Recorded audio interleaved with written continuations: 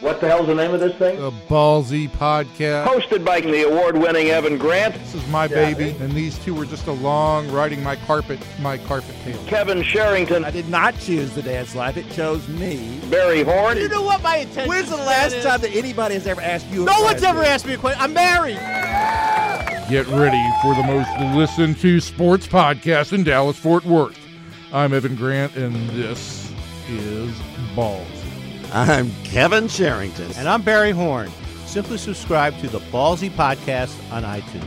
You know, we're on Facebook and Twitter, too. Just search Ballzy Podcast. That's Ballzy with a Z. So sit back, relax, that's relax with an X, and enjoy another edition of the Ballzy with a Z podcast.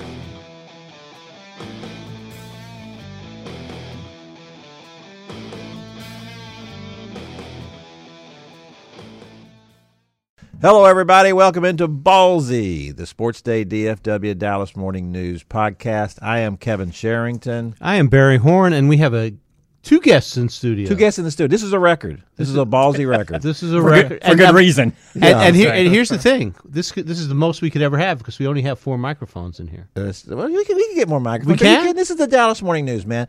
We could, if we wanted to have 20 people. We could have a Fab Five in here. We could have the Mormon Tabernacle Choir in here if we wanted. That would be an upgrade. That would be an upgrade. Joining us in the studio, we have with us our Cowboy Insider. Our Cowboy Insider, David Moore. And we also have with us in the studio Jonathan Williams, a junior at the University of North Texas, who is a broadcast major and is shadowing the podcast today. Is he shadowing the podcast or is he shadowing you? Well, I'm going to say the podcast. But you are the podcast. Because here was the thing. Very right? unselfish. Yeah, very unselfish. Jonathan, let's talk. You know, when he first said he wanted How many to do other this, options did you list first before you had to settle for this? Yeah, absolutely. Oh. Here's what I said: is that That's a legitimate question. first of all, he wanted to know if he could shadow me, and I said, well, you know, it's going to be really boring because most of the time I work out of the house, so you're going to sit around and watch me writing on my laptop. It's not very exciting. So I said, much better to come and do this, do the podcast. Absolutely. And sitting on the other side of the table for us are 2 North Texas. Yeah, both the UNT Exactly. alums. How about that? About, what, 30 years apart? Slightly different errors. So yeah, no kidding. And Jonathan's thinking, is this how I end up? You know, he's looking over to his right now. He's going back and he's going back and transfer. He's going to get a business degree. Yeah, I don't want to be a journalism, broadcast journalist. Let me just say something. I have 4 children. 2 graduate from college, 2 in college now. All business majors. That's Who's going to go back to Denton and go, who is David Moore? He said he went here. That's right. Then they're going to go look it up. they'll find those clips. They'll find the yellowing clips. The clips that when you open the remember the clips, you'd go in the clips and you'd turn the page and you'd break the paper. Yeah. Yes. That's what would happen. That's what would happen. So David, you're here. Let's talk Cowboy free agency. Okay, Barry. Tell us about all the signings. All the signings to this point, there was a trade. There was a fullback trade. Oh yeah, he's a special I guess teamer, you're going- right? Yeah, and get his eight snaps per game is basically about what they use the fullback in this offense. So, but a cheaper option. But they also lost a 5th-round pick. They exchanged picks. They moved back about 22 spots or something. But they had to. They need a fullback in this scheme. But they lost in this deal. They got the fullback that Oakland did not want. They took the Cowboys fullback, so they got a lesser fullback, and they had to cough up a 5th-round draft pick and got a a lesser 6th in fullback return. for lesser money. So they don't have to pay as much money. How this much guy has 1 year left on his contract, like 1.1, I think. Keith Smith signed for like 4.2 over 2 years. 4.2 over 2 years. Over 2 years. Yeah, All right. over 2. All But right. So but they saved again, like as $1 far million as the a money, year. it's Yeah. gonna take, yeah. All right. But still, they reduced what it would have cost to keep Keith Smith by about $500,000. So they got a lesser player. But it's a lesser player who does 8 to 10 snaps a game at about $500,000 to $600,000 less, and you pay less for a 6th-round pick than you do a 5th-round pick. So it's a little extra money. Is he a big special team player? Do they expect him? Oh yeah. He was on part of all 3 special teams in Oakland, and actually he was on the Cowboys practice squad when Oakland picked him up several years ago. So also he's UNT familiar with the alum. system. We're full of UNT Yeah. alums here. Yeah. You know? That's right. Amazing. How about that? Amazing stuff. What about the re-signing for 1 year of LP? Is how big a deal is that? Well, it's pretty big when you consider here's a guy who's played in the league for 14 years and has never had an errant snap I mean, no missed kick I don't think people should bring that up. has ever been contributed to him. I mean, it hasn't been Even the Tony Romo. that. I was completely on Tony Romo. That was you're trying to get him. Good point. I'm trying to mention Tony Romo. And hanging around LP. No, I'm trying to mention Tony Romo because I know the boss is upstairs. There'll be a headline on that. They talked about Tony Romo.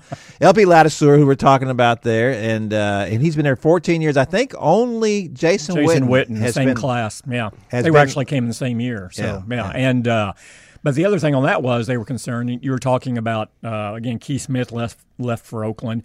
Kyle Williber, another special team specialist, left for Oakland. There was some concern that they were going to lose LP Ladouceur to Oakland because that's what again, their special teams coach moved from Dallas to Oakland, and so bring him along too. But they signed someone else the other day. As soon as they signed him, they went, okay, well, we better go ahead and lock up Ladouceur, and did that for another year. So boy, we've got all the special teams just buzzing around Dallas, and meanwhile, everybody else is trading for impact players, getting what they hope will be impact players. Well, some of these teams have traded for some pretty good players and linebackers who've really had quite a reputation. The Cowboys have a little bit of a hole there at linebacker. They have not pursued any. They lost one, obviously, in Anthony Hitchens. A good one. A good one. They have this week, as you've reported, they've had. They're supposed to have. They may have already had up to 3 offensive linemen in, and maybe 2 or 3 wide receivers. Do you expect any of those players to find a home here in Dallas? Well, now it's up to 4 wide receivers because Deontay Thompson, the Buffalo receiver and kick returner, who they said earlier in the week they had no intentions of bringing in, he is now coming in, and he may be out there right now. So they're bringing 4 receivers. I was told earlier in the week they were thinking about signing at least 2 of them, right? A speed guy, and then another guy who was just not necessarily a speed guy, but a guy who was an outstanding route runner. But now this is going to depend on how much they wind up paying there. This was before Allen Hurns, the Jacksonville wide receiver, was put on the market. He would command a higher price if they go with him, and I think he's the best wide receiver in free agency at this stage. Still, yeah. He would command a price where I don't see them paying for 2 wide receivers. But look, this also does not preclude them taking a wide receiver pretty high in the draft. They're still going to do that. And I'll go back to a couple of years ago when Dallas took Alfred Morris in free agency, and a lot of people went, well, there's no way they take Ezekiel Elliott now. That's exactly what they did. And you can play more receivers than you can play running absolutely. backs. So there's no doubt in my mind that they will also take a receiver in the first 3 rounds of the draft, regardless of what they do here in free agency. Now, Jonathan Cooper's gone too, right? Yeah, he left yesterday for San Francisco. So have we moved on? This is what you always do. We said one thing about wide receivers. This is a question I meant to ask we David. We didn't even move on, and you've already moved on to the offensive line. Here's a question I meant to ask David last week when you were on That's how vacation. quickly his mind works. Now he's gone back to last week. Now it's not even like from wide receiver to offensive line. Now we're back to like a week ago. Go ahead. Go ahead. ADD here. Go ahead. No, you forgot what it was going to be. No, I forgot my question. This question You now. forgot my question. Let's kind of pursue this wide receiver thing a little bit. And we could because you want to get in the Des Bryant. Well, because Jonathan wanted to talk about this. With all these wide receivers coming in, now, because bearing in mind they still have under contract everybody, right? At this point, Yes. Mm-hmm. Yes. So when you're talking, except Bryce Butler is not. He Bryce won't be Butler. coming back. So you have one. So you had 6 wide receivers. You have technically 1 opening. Yeah. But you can have performances and competition where someone gets beaten out. You certainly can. So let's go over the list of wide receivers that you had that have reported this week that they are bringing in.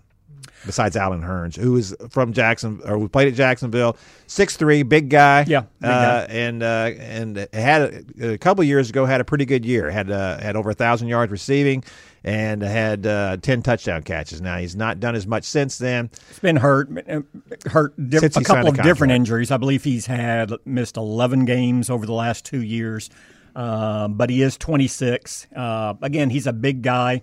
Not necessarily a speed guy, and I think most people look at him now, general managers around the league look at him and go, well, you know what? He's a nice number 2 receiver or if you have an outstanding receiver core, even a number 3 receiver.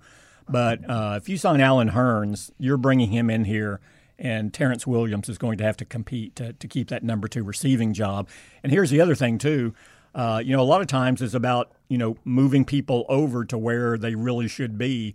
If Terrence Williams is your 3rd receiver, haven't you really upgraded your receiving core? Yeah. And isn't that, and based on what we've seen the last couple of years, is that not maybe what he should be, a 3rd receiver? So you do Alan Hearns, I think there's a good chance that that happens.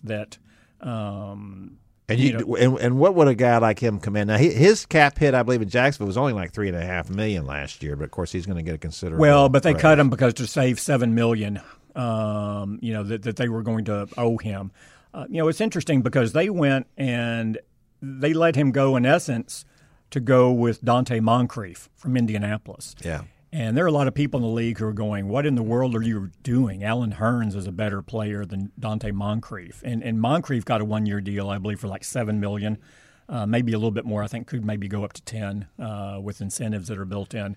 But people are saying, why in the world would you pay that to Moncrief and not do that for Hearns? Because I think most people would assess at this point, because Moncrief's had his injuries too, Sure, would assess at this point that Hearns is a better player. So, there's going to be a lot of interest on him in the market. But Dallas, the impending snowstorm in the Northeast helps the Cowboys here because he was going to go to the Jets, canceled that because of weather, couldn't get in. So now he's going to come here first. So if Dallas really wants him, they won't let him leave the building. This is God protecting America's team. Yeah, like they did at the Super Bowl when the snow hit during the Super Bowl, or payback, or the NBA All-Star game.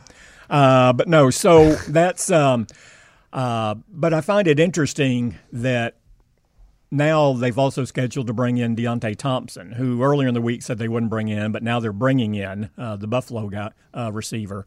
Again, a speed guy.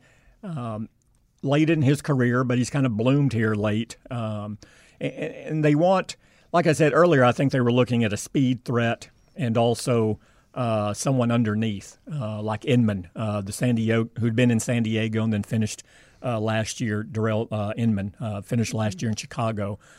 Outstanding blocker, which sounds silly to say, but when you're a run-first team, they require their wide receivers to block, and Inman is an outstanding blocker and an outstanding route runner.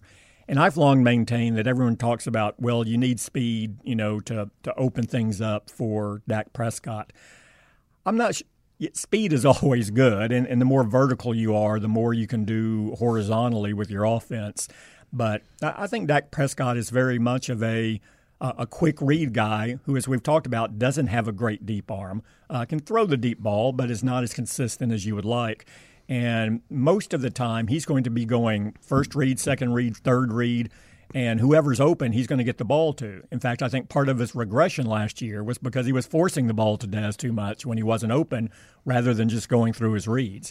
Now, I also think that Cole Beasley and Jason Witten weren't getting open, and he wasn't getting a lot of help. I don't think there was anywhere for him to go. No. But and you do need some speed element over the top. But I just think a guy like Inman, if Hearns doesn't work out and Deontay Thompson doesn't work out, and Justin Hunter, the Tennessee receiver, who was a first-round pick back in 2014, I believe, is coming in. But it was really because of injuries and other things, has not done much consistently in his career. I think the 4 receivers they're bringing in, he's 4th of the 4. I think they wind up signing him. I don't think it went well for them, Justin Hunter. Okay. Tennessee. So it seems to me, because certainly what Dez does do well as a physical receiver, he's a good blocker. If you're talking about bringing in Inman, then these are all things that should be ominous to Dez Bryant, shouldn't they? Well, and if they commit to drafting a wide receiver high. Well, they've had the same receiving core for 5 years, and it's clearly in decline, and 5 years is an eternity in the NFL. And if you have the same group and they're in decline after 5 years, they're not going to get better. The arrow's not suddenly going to turn around and go up with the same group. So They need to address this.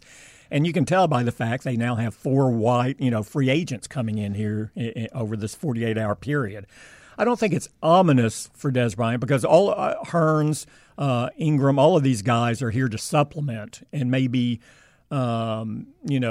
take some things off of him. Ominous if you consider maybe he's going to get less opportunities than he's had in the past because these other guys are going to take some of those opportunities. That's Dez, that would be hugely ominous. Yeah, for the team, for the sideline, everybody but the TV cameras, which will be They'll still be on Dez the whole time. But they'll have a second camera on them now. Yeah. This would be crazy. So, Jonathan, let me ask you, as an outsider, and you heard a lot of opinions about Dez Bryant. What are your thoughts about him? Well, me personally, I believe that he can still play the game of football. I think when I watch him play, I really just see it seems like he only runs like 2 or 3 routes, like week in, week out, whether it be a comeback or a quick slant. And I feel like they never really move him around enough, maybe to like scheme ways to get him the football, like other teams do. In terms of what the salary is on him for $13 million, I wouldn't pay him that, me personally, just based on the production that I've seen the past couple of years, especially if the offense is going to be run heavy. You can obviously see if he'd restructure or take a pay cut, and you can go out and get some receivers. If you look at the Eagles bringing in like an Alshon Jeffrey or Torrey Smith, just complimentary guys, but a Nelson Aguilar, they weren't getting paid a lot of money, but you were still getting production, from the receiving core. So I don't believe that somebody like Dez Bryant, paying $13 million when you already need, money or where you already don't have a lot of cap space. I think maybe they could possibly move on, but then if you do move on, who would you go get? Because the receivers you mentioned, Deontay Thompson, Justin, journeyman guys. You draft the They're receiver. not number ones. Yeah, you draft the receiver. Now you have to wait on that. That may take 2 to 3 years. So it's a very difficult, situation. But if I'm the Cowboys, I at least see if we can maybe get him to take a pay cut or something. Yeah, there's no lead receiver out there on the market. Again, and I know there are reports that they felt they were very close on Sammy Watkins. I don't know how close they were on Sammy Watkins, but now if they would have gotten him, it would have been to replace Dez. It wouldn't have been to put the two of them together. Financially, you just couldn't have made it work any other way. But unless there is a trade, they're not going to get a lead receiver in here now. And that gets back to what we talked about, which is Dez's leverage. You know what? You can add to me, but can you really subtract me and be a better receiving unit? And when you look at the landscape right now, I don't think that you can say, yes, you do. What because, about the again, draft? you get somebody, but Ridley or DJ Moore are probably the top 2 guys. I don't think anyone envisions them stepping in immediately and contributing at a 1,000-yard level. Who do we think? Well, because I've been meaning to do this and I haven't done it yet. I have a question I've been meaning to ask. You wouldn't let me ask that question. We'll let you From last back week. in a minute. Yeah. From last week. right. Of course, you wanted to ask it from last week when you weren't here, and you still couldn't ask. Yeah, is that how many rookies have come in, wide receivers, and had a 1,000-yard season? There have been a few. I want to go back. I want to say like 3 or 4, but it's always been sporadic. You'll go sometime. Terry Glenn came in and had 1,000 yards as a rookie, and then I don't think anyone else did it. I think he was the first to do it when he did it when he came in the league in the early 2000s. I think he was the first guy to do it in 10, 11 years, something like that. And then you had a gap of like 8 to 9 years after Terry Glenn before someone came in and did it. I think Odell Beckham was the most recent, maybe. Yeah, Beckham is the most recent, yeah. So you don't have it that often. And even you look around and even your dominant guys, your Antonio Browns and your, Julio Jones. I think Julio had 700 or 800 in his first year right offhand. And then he had the big jump the next year, went up to 1,300. But a lot of these guys don't hit until the second year, and it's just because coverage schemes are different. It's so much more sophisticated than what you have at the college level. You have slot corners who are better than any corner maybe the receiver faced. It's just much more sophisticated, much more for a rookie receiver to adapt and be productive in year one than a rookie running back.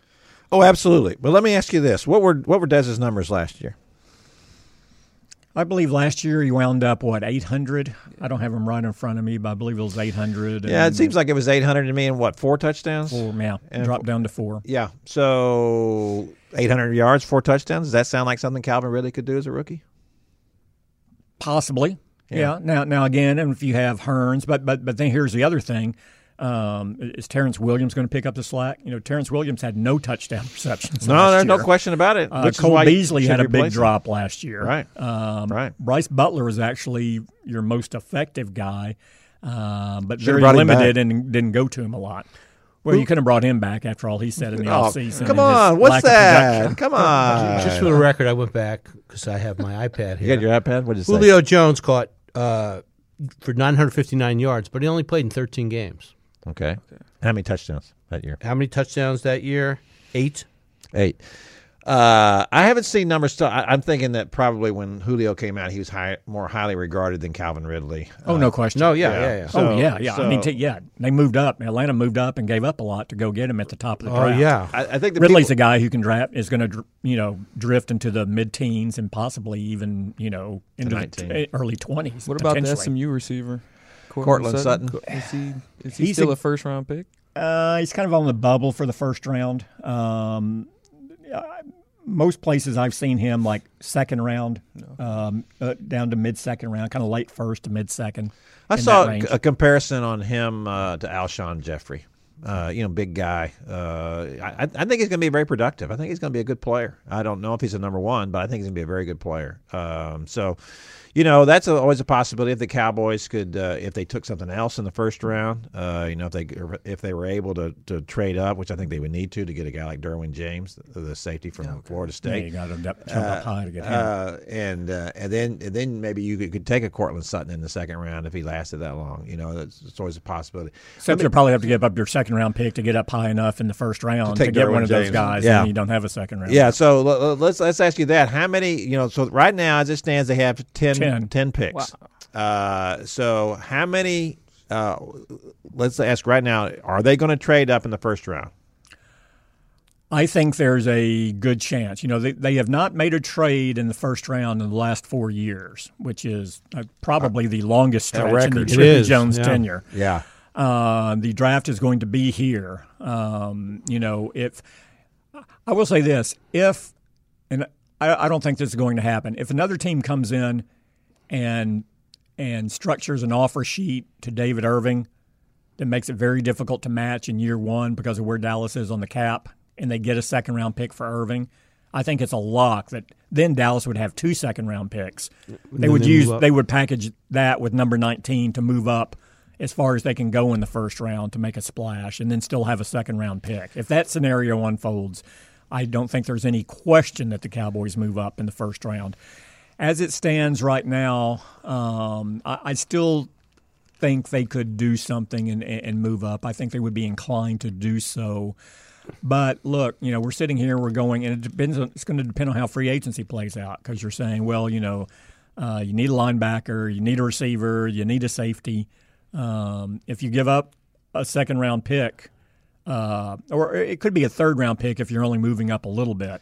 Yeah, let's go to the Jimmy Johnson chart. But now suddenly you do that, and you only have 2 picks in the first 3 rounds. And look, this is a good tight end draft. You need to come out of this draft with a tight end. So that's 4 positions already, and now you're saying you're only going to have 2 picks in the first 3 rounds? I think it would be hard to accomplish what you want to accomplish. Can I ask a tight end question now, as long as you brought up tight end questions? Go ahead. All these rumors about Jason Witten, it's been rumored that he's going to go to TV or at least have a audition, try out and then figure an audition, along with a lot of people. Along with a lot of other people. Do you see any way Jason Witten is not back with this team next year? I think it's highly unlikely, but I don't think it can be completely dismissed. I mean, if he gets in there and they love his audition and say, you are clearly the guy, we know you want to play another year. Thursday Night Football, right? But this is Thursday Night Football. But this is what we're willing to offer Monday Night you. Football. There's a lot of stuff going on. This is what we're willing to offer you with an expanding role that will not be here next year if you don't take this. Then he has a decision he didn't know he had 2 months ago or even last month at his when he gave his award his collegiate award, which is basically the equivalent of the Gale Sayers Award in colleges for the first time.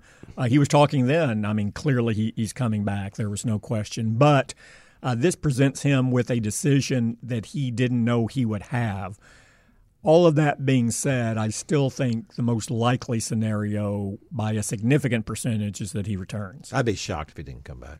Well, I know, but as David alluded to or David said, these openings come by rarely. There are two major openings now. We haven't even talked about the Monday Night Football opening. He's such a grinder, though. He's just such a guy who loves the life so much. I just have a hard time seeing him give that up. But we don't know what Tony Romo said to him.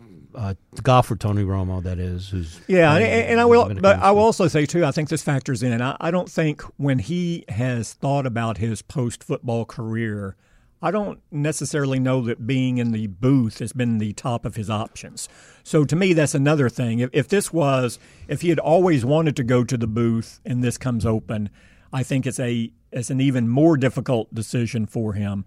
But I think he's really kind of looked more along the lines of coaching and staying involved in that way versus the booth. Now, I'm not saying you can't still get to coaching from the booth, and in some ways it enhances you and keeps you in touch and gives you an even higher profile that will help you. It doesn't hurt him in any way, but I don't think he ever laid out his path. And again, this is not to say he wouldn't do it, but it just means that it's going to take more time to come to grips with it, and maybe it's not look, if he had a coaching job that was presented to him right now that he could have that he's always wanted, would that be more likely to persuade him to give up next year? I think probably. Yeah, me too. But don't denigrate or don't put down what a booth means to getting into the Hall of Fame. If you're in the booth, I think I'm going to go back and look at this someday. I believe it helps you a lot. Keeps you in the public eye to get into the Hall of Fame, and I think that's his next major goal. I think that's after Super Bowl. I think that's certainly viable, but you got to understand this guy. This is a different guy. To me, he's the Dirk Nowitzki of the Cowboys. Absolutely, and just as decent and honorable. Not as goofy as Dirk. Not as goofy as Dirk as anybody. And you know what he's like to talk. He talk to anybody. He'll talk to me. He talks to you. He talks to us. Yeah. So and he's just as polite. And to me, in the booth, first of all, it helps a little bit. If you, it's one thing if you're Jim Nantz and you're the play-by-play guy, but if you're supposed to be the analyst, I have a hard time envisioning Jason Witten saying anything bad about anybody or being critical of something. And he's so pure of heart to me. The idea that he would coach, the reason he would want to coach, besides the fact that he loves football, is he thinks he'd be helping people. And I don't think he thinks he'd be helping people in the booth. And just what motivates him, I'd far more see him. I'm not saying he wouldn't be tempted by this booth. Would he have more time to spend with his family if he was in a booth? Sure. I know all those things are true. I'm just saying that I'm not saying he won't do it. I'm just saying that I'd be shocked. I think he stays and plays football as long as he can, and then his second choice would be coaching, and the third choice would be TV. Well, then Barry brings up an interesting point here, and we talked about this a little bit last week, that was where I think Tony Romo was so shrewd with his decision last year. He looked out at the broadcasting landscape and went, okay, everyone still loves Peyton Manning and he's not in, but that doesn't mean he's not going to jump in at some point. Right. Drew Brees and Aaron Rodgers are going to be in the mix sooner rather than later. I need to get in ahead of these guys. Yeah. And this is interesting. Now Jason Witten could look at it that way too, but Jason Witten would have to be outstanding for a network to go, we're not going to bring in Peyton Manning or Aaron Rodgers. Oh, no. He's clearly and it not would be there it would be a different niche. It would be a much more limited niche than what any of those guys would. We're not talking command. about a number one booth here Sure. either. So you're talking about a Darryl Johnson, which is outstanding. Different. Yeah. All right, so now let's move on from the tight end thing. Let's get over what you were talking about with offensive linemen. Jonathan Cooper signed with the 49ers. 49ers are making big splashes in free agency. They signed Richard Sherman, and now they've signed Jonathan Cooper. And the Cowboys are not signing Signed a anybody. quarterback to a long-term, big-dollar. Yes, they did. Jimmy Garoppolo. Yes, he did. He did a fine job for the 49ers. They think they have their quarterback of the future. So are the Cowboys going to sign one of these free agent offensive linemen? Are they going to sign a tackle and move Lyle Collins back to the left guard where he played a couple years ago and was very good at times? Although Ron Leary beat him out there. This is a question we should have asked earlier in the podcast. We were on offensive line before you took it back to tight ends, or whatever it was. Will they draft an offensive? Will they draft a guard? What are they going to do in the offensive line this year? Oh, I think that I can see him draft. Well, they have so many other needs. I was going to say I can see him drafting a guard, but it would be third day. I don't see him doing anything in the first couple of days in the offensive line. They've just committed too much there and have too many other needs and too many other positions where if they take someone in those first 2 days, they're going to step in and make a contribution before the lineman. They'll sign. I believe they'll sign 2 free agents, offensive linemen. I believe they'll sign one of the New England guys, and everyone is assuming that will move Lyle Collins back to guard, and this whichever New England tackle they take will start at right tackle. Right. I could see that scenario, but I don't think it's a lock. I do think there's a sentiment in the organization that they feel that Lyle Collins' ceiling is higher at guard than it is at right tackle. He played pretty well at right tackle last year, but I think they just feel he's more dominant on the interior. I think it's much like Zach Martin. You know, when they brought Zach Martin in here, it was with the intentions of, well, we'll just use him at guard for a year and then move him out to tackle. And he was so dominant at guard, they went, you never hear about them moving him to tackle anymore. Look, Zach Martin would still be the team's best right tackle, if they moved him out. But do you want to move the best guard in the league out to another position, even though he would be probably one of the top 5 to 6 right tackles in the league? They've determined no. So the thing they need to do with Lyle Collins, they need to make a determination now. They don't want to get into what they've hit with Byron Jones and others, where you move the guy around so much.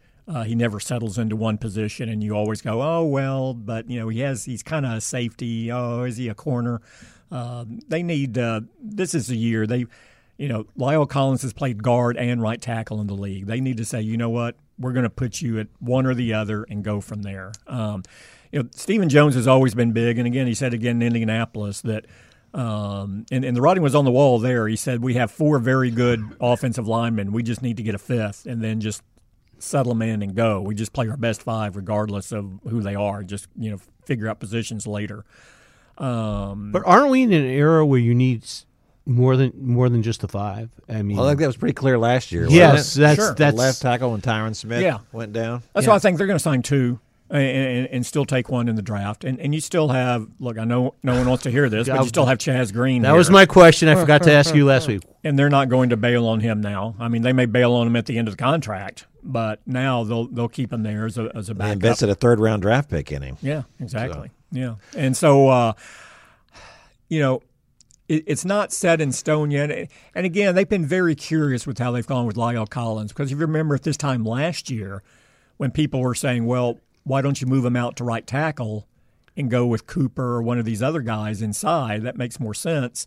They're going, no, we want to keep him at guard. We want to keep him at guard. And then they were still saying they were going to keep him at guard, and several of us bumped into Lyle Collins at a North Texas Food Bank event in the spring, like 2 weeks into the organized team activities, and we asked him about it, and he said, oh, yeah, I've been working at tackle exclusively for 2 weeks. and just like earlier, they're going, no, we haven't decided what we're going to do with him yet. And they were saying, then they came back, well, we hadn't made the decision. We just wanted to see how he looks out there before we make a decision. Yeah. So clearly you need to be getting out and bumping into people. But my belief is they'll say we haven't made the decision. When OTAs begin, they'll move Collins back at left guard. They'll put the New England guy they sign out at right tackle and see how it looks and go from there.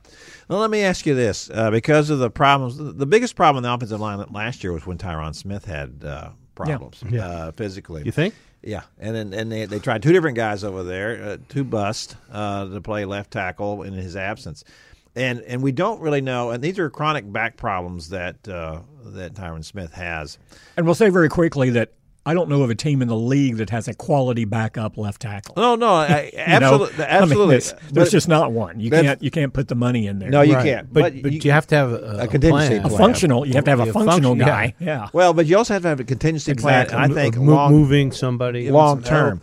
And this is what I'm wondering about. If because there's been a lot of talk about giving Zach Martin that extension because he'll be a free agent after this year, and going ahead and getting that done now. Don't the Cowboys have to do that? And I know we talked about the fact about how successful he's been at guard, and he is considered the best guard in the game. But if Tyron Smith continues to have back problems, if his career, let's say, is cut short because of that, wouldn't you consider the possibility of moving him to left tackle? He played left tackle at Notre Dame. Yeah, I think if it happened within a season, early in a season, and you knew you were going to go for 2.5 months without Tyron Smith, I think they would reluctantly tinker with that at that point. But again, everything he's done, everything Zach Martin's done has been on the right side. It's right guard, it's right tackle. That's a big adjustment, and just firing off on the other side, just that you would assume it would be let's say at least a half a second slower as far as firing or readjusting, because then it's not instinct. You have to think, and it goes against all of your training. I think it'll be a pretty difficult thing to do, but if they were desperate, they would do it. I mean, he'll be the best op. But I think their goal would be to get in one of these swing tackles in here, and they would go with him over there and make do. On a temporary basis, but I'm saying on the long. Let's say Tyron Smith's career was over; it was done. He's not coming back. Would they consider moving Zach to left tackle then to go into a season that he'd have a whole offseason to prepare for it? I think they would still be. I think they would be inclined to. Okay, we got to take a left tackle as high as we can in the draft and make it work there. Because this guy is. If you take one of the most dominant, or arguably the most dominant player in the league at his position, and move him over where he's not as effective, and then you move someone else into his position who is not going to be as effective as you are, as Zach Martin was, you're basically diminishing your offensive line at two positions. Yes, so that's what they do. But contrary but I understand, to that, yeah, I know what you're saying. You still have to be functional, and if that's the best option, you do it.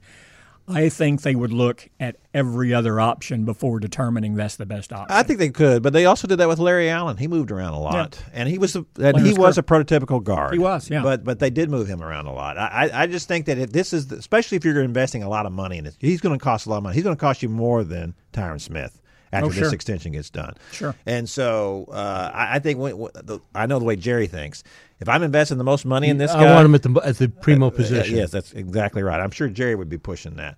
So I think it's certainly something they would consider and probably should consider, because he did play it in college. I know that's a different thing, a different animal, but he has played it before, and I think that's sure. He could do it. You just wrestle with the the dominance factor and being the best at a position versus just getting you by at a position. I certainly agree with that. That's what you want to do, is put in a guy in positions where they maximize their potential the most.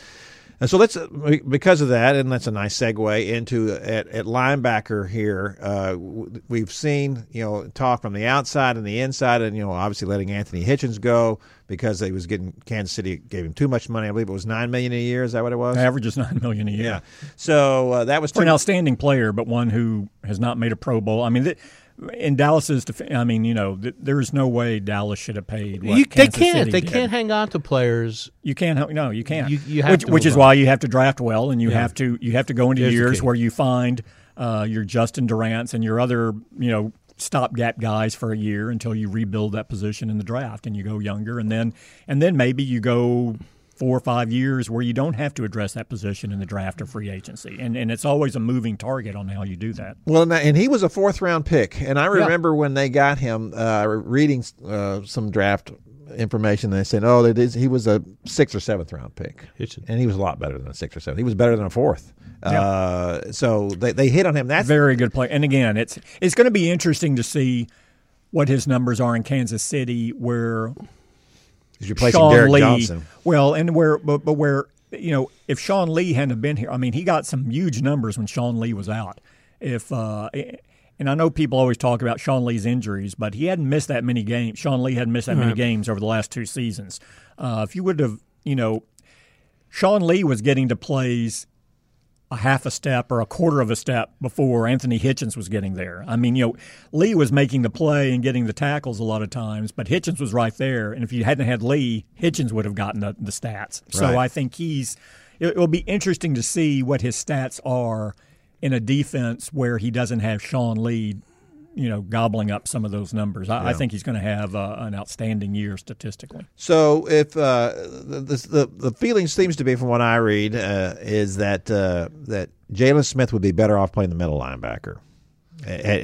What are you hearing out there with the Cowboys and what he might do? Well, I think ideally he's suited to strong side linebackers as best, because there you could rush him. He's been problematic in coverage up to this point.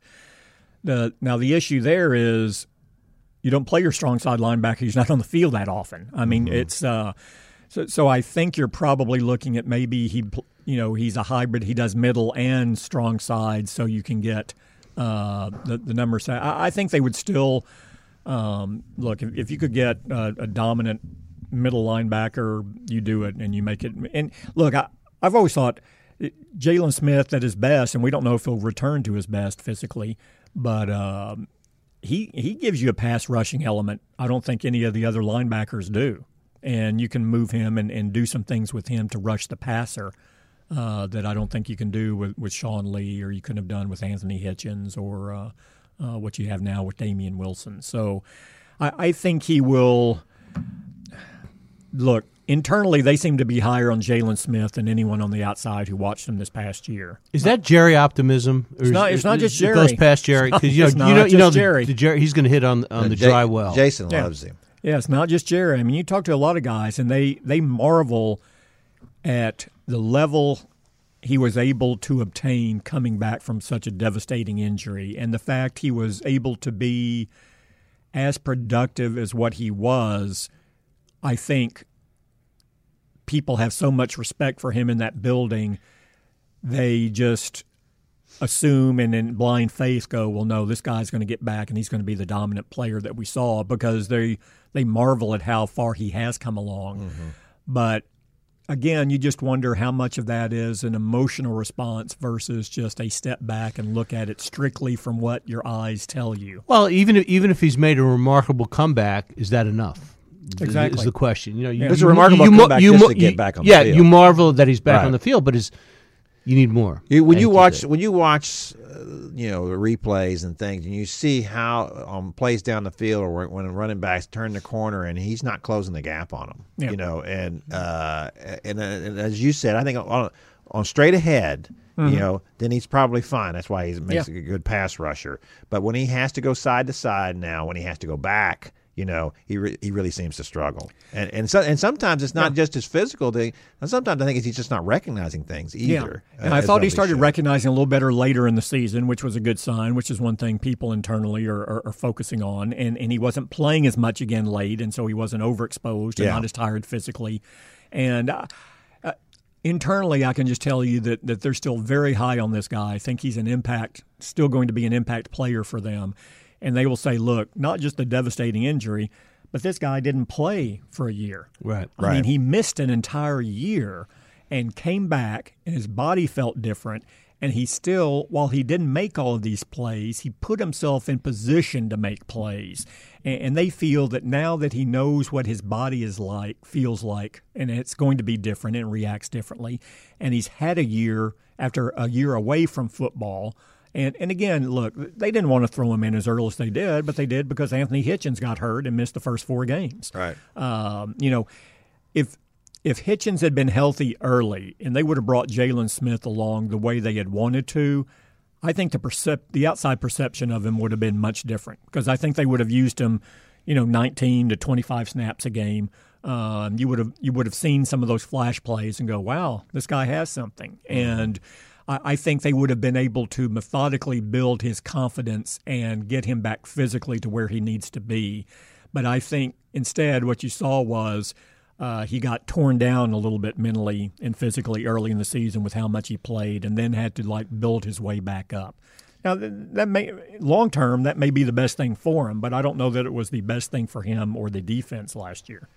So if we're looking at the Cowboys' defense now, and certainly there's, as we said before, I could see them picking just about anything in the first round, depending on where they end up.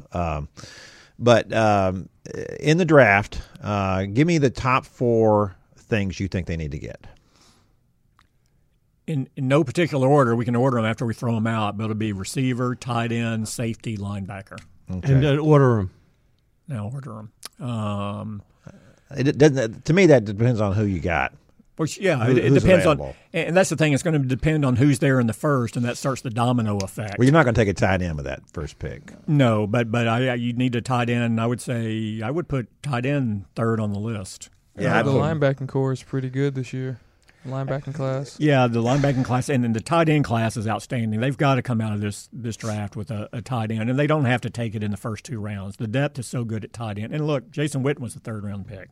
I'm not going to say they're going to get another Hall of Fame potential tight end out of the 3rd round, but you can get a very good player in the 3rd round at tight end. So I would put the way they order things, I would put wide receiver or linebacker, either one first, whoever's the best player there.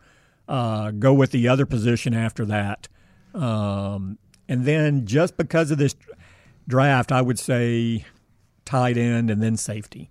Now, I don't know how deep it is. There's some good safeties, but not – I think you'd have to get them high. So the thing is, if you have safety 4th on that list, I don't know that you're really going to upgrade the position the way you would want. And I think that's what they're going to run into. They're going to have to prioritize and go, okay, traditionally they have undervalued the safety position here. Right.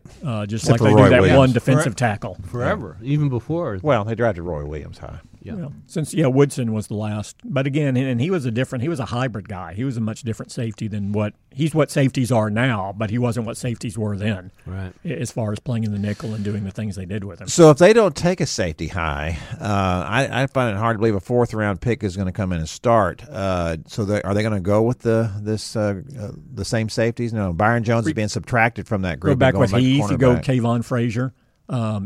Heath is like one of the longest tenured guys on the defense now. Yeah. After Sean Lee, Crazy. I think Heath is the longest tenured guy. Is that right? I think so. Him and Tyron Smith. After Sean Lee and Tyron Smith, I think Heath is the longest tenured defensive player. So they'll go Heath, and again, they're going to go under the belief that if you have a outstanding defensive line but look, I also go back to. There's a reason they've gotten less turnovers than all these other teams over the last 3 years, and it's because their safeties don't get anything for them. The safeties are the guys who should get some stuff for Right. you. So I think they're wrestling with that. I think they acknowledge and recognize that we can make some plays we haven't made defensively here if we just upgrade and get a playmaking safety in here. But I think they also feel that they can get by with who they have back there now. From what they saw, I think they like the rotation at the end of the year, what Kayvon Frazier gave them. They like Xavier Woods. He's a very instinctual player. They think Heath can make some plays. I would expect them to draft another safety this year for competition. And, look, when you go in some of those hybrid packages, nickel and dimes, in essence, Byron Jones can still play a safety position for you, even if he's playing corner more. So I think they feel that schematically they can make that work. So just the way they have devalued the position through the years, I think that's probably lower on their list. But I tell you what, if they were in position to take like Derwin James, it's like why wouldn't you do that? And I would argue you could do that over a linebacker. Yeah, I wouldn't have a problem with that. James is a big athletic safety. I think he's going to go in the top 10. So. Yeah. Probably, but so on the Jimmy Johnson chart, which I expect you to have memorized by now, what would it take for them from 19 to trade up into the first? Let's say they were going to trade to 8. Would that take a 1 and a 2, or would it take something else besides that? Well, take at least a 1 and a 2, and you also have to look at each year what's going on, and now look at what teams have given up already to jump up into the top half of the draft. So. But I would think a 2 would get you in that range. You may have to sweeten it with one of those other picks or a player, but yeah. I think you could probably get in the top 10 with that. All right, well, we're going to have to wrap this up because we've got people infringing upon our territory here. I think they would view it the opposite. They would say we're infringing on their territory. That's quite all right. Anyway, we've had David Moore in the studio with us today, which has been a beautiful thing. It's been a treat. It's been a treat. You didn't bring any treats for us, by the way. Yeah, I did not. Talk about Cowboys Insider. We had our UNT shadowing intern here. Do you like being called a shadow? It works for now. Yeah, that's sure, man. He's shadowing us. That's what he's doing. And so we have talked about a lot of things. We've also talked to Tim Brando about college basketball and he likes the Sweet A&M. 16. He likes A&M. He likes them going all the way. He likes them going to the Final Four. Final Four. Don't. Well, yeah, he likes them getting to the championship game, though. Yeah. But he doesn't have them winning against Villanova. No. Yeah. So anyway. And we're also going to have a Rangers podcast without Evan Grant, which ought to be a lot of fun. It's a plus. Yeah, it's a plus. Big upside there. It always goes better that way. Yeah, absolutely. It goes, yeah. Absolutely does. So on behalf of everybody here and to everybody out there, we'll see you next time. I like that. Thanks for listening. Thanks for listening to the Ballzy with a Z podcast. Don't forget to subscribe via iTunes. You'll get new episodes every week. And follow us on Facebook and Twitter. Until next time, sports fans, see ya.